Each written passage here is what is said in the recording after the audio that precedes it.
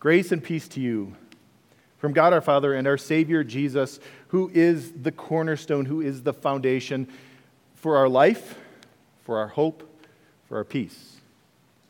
Dear Christian friends, today's a big day. We've got the confirmation in their faith of 3 of our young men. We're starting a new worship series that's going to connect with our life group Bible studies and run through the whole summer. It's a good day. And our worship series is really called Seek First the Kingdom. It's based off of the Bible verse that we're going to be looking at in just a moment. But before we get there, I want to ask you a question. I want you to give some thought to this. It probably won't require much thought. You could probably answer it immediately. What's on your mind? What's on your heart right now? Because we all have that, right? We all have something that's on our hearts, that's on our minds, something that maybe is weighing us down, something that we're wrestling with, something that we're not sure how to handle. Maybe for you, it's your health. Maybe you have a health concern. Or maybe it's just, I think summer's finally here, and so you want to actually improve your health and get outside and walk and maybe eat a little better. Or maybe for you, the thing on your heart is your family. Maybe it's because your family's growing. Maybe it's because your family's spreading out. Maybe it's because you're struggling to hold your family together. Maybe the thing on your mind is your work.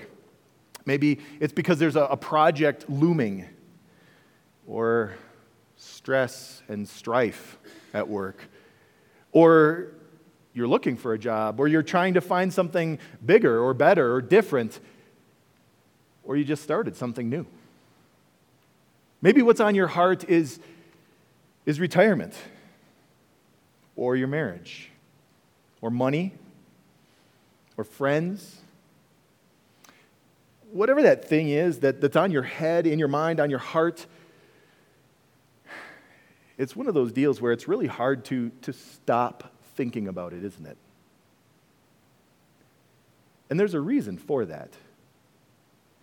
We tend to worry, don't we? Right? We can't just think about a thought about that thing. It's always in there. It's always kind of in the back of our brain, like in your computer, it's running and sucking up the power of your computer, using up the memory, and just wears you down. And you worry. You worry about it because the reality is you want to control it, and you can't. I mean, that's what we do, right? We put together a plan, and we work that plan, and we want the outcome to be the result that we planned for. But that's not always the way it works. In fact, probably more often than we'd like, it's not at all. And that's a difficult thing for us to get our heads around and to be okay with. And so we worry. And the reason for that is our first takeaway this morning. It's that I want to be the ruler of my own kingdom. Because we do, don't we? I want to be in charge. I want to control this. Whether you're the most laid-back and easygoing person or the biggest control freak there is, this is a true statement for every single human being. I want to be the ruler of my kingdom. But there's a really big problem with that master of my own domain kind of mentality. And not only is it dangerously and destructively egotistical and egocentric, but it flows out of a soul that's spiritually broken. Because it sees myself as the one who decides how life should go, and then God is the one who should just make it happen my way. And it takes my relationship with God and it flips it completely upside down, and it says, God, you answer to me. And that's why Jesus spoke the words that we're going to take a look at this morning. They come from a section of the Bible that's the longest single section of Jesus' teaching and preaching. It's often called the Sermon on the Mount, and it's this wide-ranging discourse on life, and specifically on life as a Christian. And if you read through it, you're probably going to find, first of all, some things that are extremely applicable, super relevant, even though they were 2,000 years ago. But even more than that, you're probably going to find some things that you go, ooh, it makes me a little uncomfortable. And that's because, well, if you read it as God's word, the word of the living God, who is the ruler of not only my life, but of the world, who holds everything in the palm of his hands, who decides eternity, if it's his word, and this is what he says, then, well, that's not what the world says, and it's often not even what my own heart and mind want to say. Because Jesus says things like, blessed or happy are people who are merciful. Blessed, happy are the peacemakers. Not the people who push the buttons and who stir the pot. Not the people who stand back and just let it all go. Blessed are the people who step into the mess and help calm it. Jesus says things like, blessed, happy are the people who are insulted because of Jesus. That's not what we, even as Christians, want to think, right? I mean, I love you, Lord, but boy, I really don't enjoy when people ridicule me, mock me, tear me down because of my own faults, and I don't even like it when it's because of you. Jesus says things like, not one letter from the Bible is going to become irrelevant or unimportant, ever. He says things like, the insults. In the context of murdering, of hurting other people, he says, when you insult someone, you understand what you're doing? You're tearing down something that God has made, God has built. And it's actually spiritually damaging for you. He talks about adultery, and he says, lust in your mind, in your heart, is in God's eyes just as bad as actually sleeping with someone. He talks about love, and, well, that's a safe subject, right? We love our family, we love our friends. And then he says, love your enemies. Love those that hate you. Then he gets to worry. And it's something that we can all relate to because it's amazing how we live in this, right, the wealthiest nation in world's history. And we have more opportunity today than ever before. We have blessings upon blessings upon blessings, physical, material, family, all these kinds of things. And yet, man, we worry a lot. And for the worrisome heart, Jesus speaks these words. He says in Matthew 6, verse 33, but seek first his kingdom and his righteousness, and all these things will be given to you as well. To a bunch of people who want to be in control, to a bunch of people who even think they're in control, but because we can't control it, we worry, Jesus says, stop. You're chasing after the wrong things. You're focused on the wrong things. You're seeking the wrong things. And that brings us to our second takeaway this morning. Jesus gives a real simple directive, a real simple solution.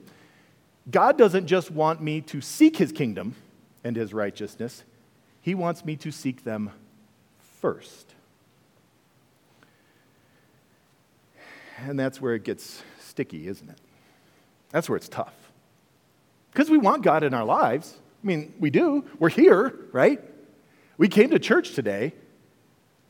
We want God in our lives, but so often we want him in our lives on our terms.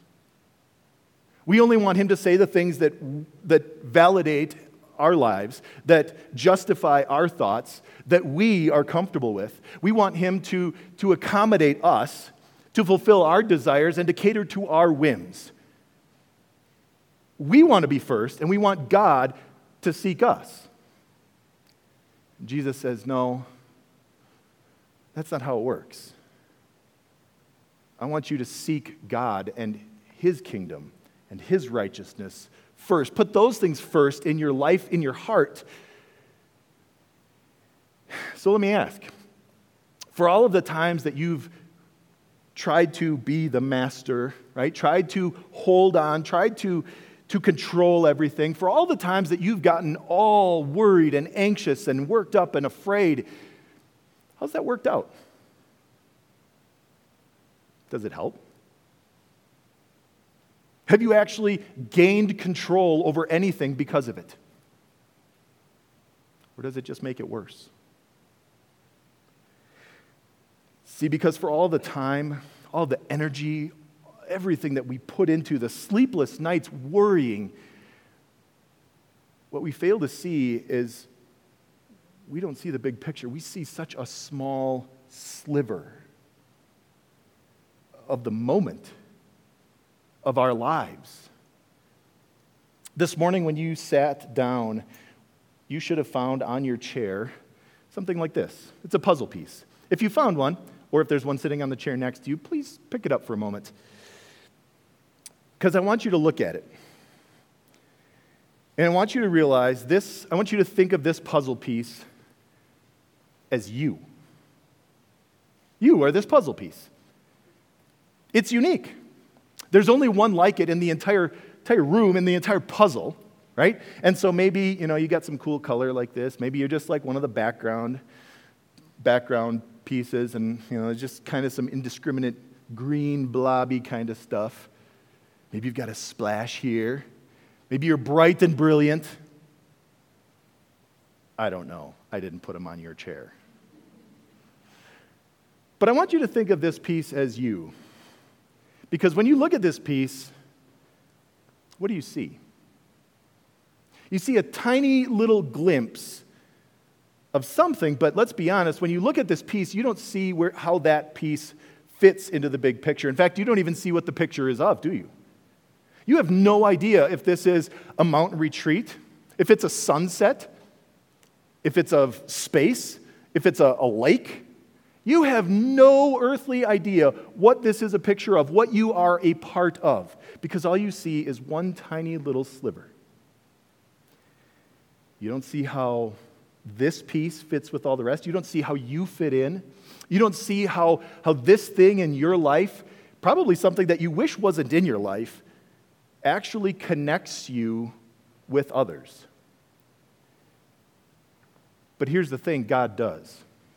Let me show you the picture so you can stop thinking about it. It's this picture of a lake in Italy. It's what was on clearance at the thrift store. So I don't need the pet pieces back. But where are you? Are you up there? Are you down there? Right? We don't know where we are. And the hard part is, it's okay. That's hard because we think we see the big picture of our lives, but we don't. We think we see the big picture of the world. That's why we're very comfortable with strong opinions. But we don't. We think we have all the answers, but we don't. We know relative to God so little. Our abilities, our knowledge, our strength, our power is so limited, and yet God says that's okay. You don't need to worry about that because you don't see the big picture, but I do. I know what this is a picture of, and I know where you fit in. And I know how you connect with this person and that person's needs and this person's strengths. And I know how you bring that all together. You interlock with them and make this big picture that God sees. That's why it's so important then to not try to be the ruler. The ruler of my own kingdom, if you will, the God of my own life. Because let's be honest, who has control of where their life is going tomorrow? Or next month, or 20 years from now? I don't, you don't, but who does? God does. And that's why he says, trust me. Seek first my kingdom. Because God sees the big picture. You know what's beautiful? Using this puzzle idea, see, God is going to connect you. We're all looking for purpose in life, right? When God is the one who connects you with others, you know it's for good. It might not be immediate good, and it might not be immediately easy, but it's for the good of his kingdom. The kingdom that he works in your heart through faith. The kingdom that he's working to spread to other hearts. God promises he's working it for a good purpose and for the good of others. So, boys, Aiden, Owen, Jordan, and really everybody in here, that brings the question then, how do we seek his kingdom? Well, over the last couple of years, these three young men, we've studied the Bible together, right? And we've gotten to learn about God. And we learned that God made you, right? He made you uniquely. We learned that God brought you into this world and put you in a family that would bring you to church, that would bring you to baptism, where God would work through water and the word to make you his own child. We learned how God has strengthened that faith through his word to bring you to this day. And that's pretty awesome. But here's the thing. I want you to keep in your minds something really important straight. Today is not graduation. Whether you were confirmed or are confirmed today, or whether you were confirmed months ago or decades ago, there's a danger in thinking confirmation is graduation. Because let me ask you, for those of you who have graduated from high school, when's the next time you went back? 20 years? Maybe? You just graduated from middle school, right? When's the next time you're going back there? Never, I hope, right? See, confirmation isn't graduation because God doesn't want you to say, I'm done. I'm out of here. I'm on to something totally different. He wants you to understand that he is so involved and invested in your life that he wants you to be here, to be with him all the time. So let me tell you how involved God is in your life. God knows you better than you know you.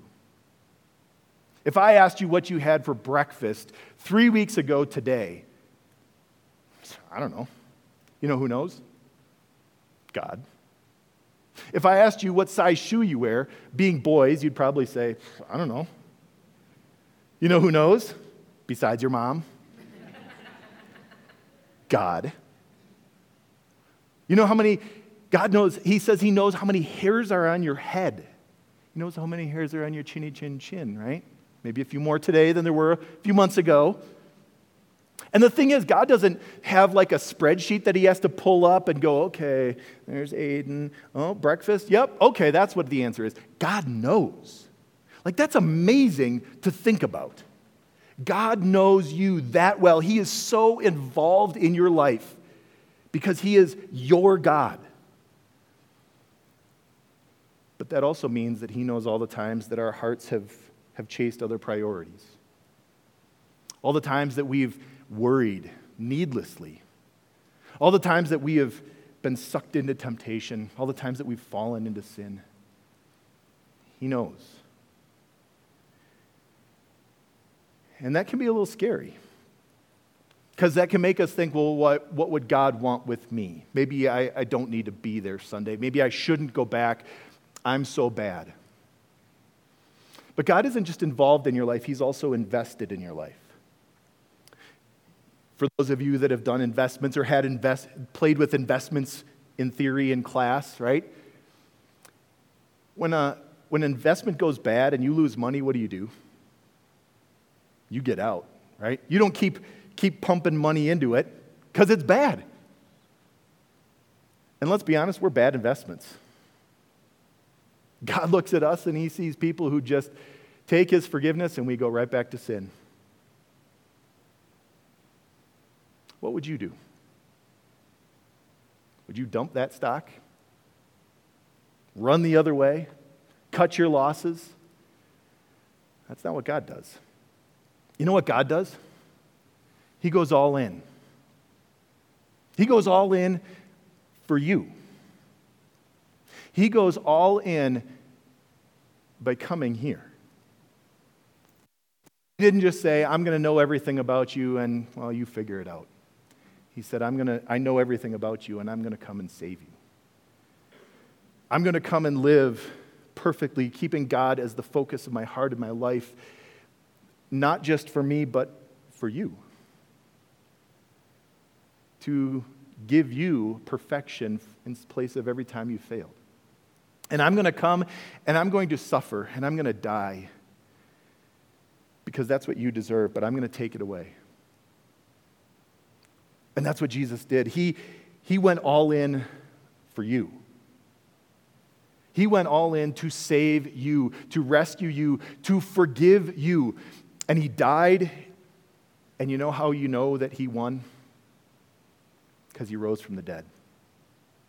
He conquered sin for you. He destroyed death for you. So death isn't the end, and sin isn't something to be afraid of, because Jesus, he went all in.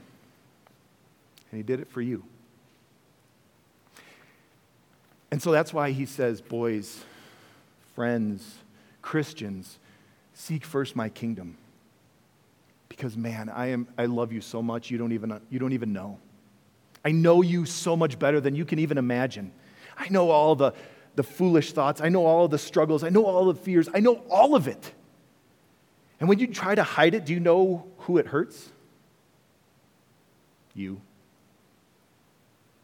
See, God wants you to come to him with your fears and your worries and your hang-ups and your struggles. He wants you to bring it all to him. Is that because he doesn't know? I thought he's God. Oh, he knows. Do you know why he wants you to do that? For you. Because when you do that, you stop trying to be in control. And you say, Lord, I'm going to stop trying to hide this from you. I'm going to stop trying to fix this problem. I'm going to stop trying to stand tall and get a stiff upper lip and not show any fear or any worry. Lord, I'm bringing this to you. And that brings us to our third takeaway this morning. That God wants me to trust that he is the God of my life. See, God isn't just your friend. He's not just there for you to, check in occasionally. Send him a little text and let him know you're doing okay. Pop into church every now and then and, yep, okay, touch base. We're good. God wants you to know he is the God of your life. And he makes this amazing promise. Because that's what Jesus does. And if you were in confirmation with me this last year, one thing that we saw over and over again, and it almost became like a mantra for class. What does God do? God always does what? Kids, God always keeps his promises. God always keeps his promises. Let me say it again. God always keeps his promises. And so Jesus makes this amazing promise, right? He says, seek first my kingdom and my righteousness, and all this stuff that you're worried about, all the things that your heart chases after, all this that's on your heart and on your mind, all this that you're worried about, what's ahead, what's now. You know what Jesus says? All of this will be given to you as well. All of the stuff that you're focused on, all the stuff that you're chasing after, all the stuff that you're struggling with, God's going to take care of it. Not necessarily in some poof, miraculous way. See, I sought first your kingdom. Now take care of this, God. But he's going to help redirect your heart. Relieve the burden on your mind to see things that, I don't know how I didn't see that before. Answer was right in front of me. God does amazing things when you stop trying to be God and you just let him be God. When you say, Lord, you love me. You forgive me. You saved me, and now I'm going to just trust you. Because, boys, there's big things ahead. And not just for the boys, right? For everybody in here. We've all got stuff that's big, that's on our hearts, that's on our minds. And God says, it's not going away this time, next time, this life. It's always going to be there. There's always going to be stuff. So don't try to control it. Don't try to push God off the throne in your heart and say, I got this one, God. Instead say, Lord, help. Talk to him. Go to him in prayer. And then listen to him, right? Before you listen to all the other voices, listen to what God says. Because he makes an incredible promise. And he's involved and invested in you so much that he gave his life for you. Because he is your God. And he knows how you fit into this picture. And he knows where you're going. And he knows what that looks like. And he's got a plan. Trust him. Amen.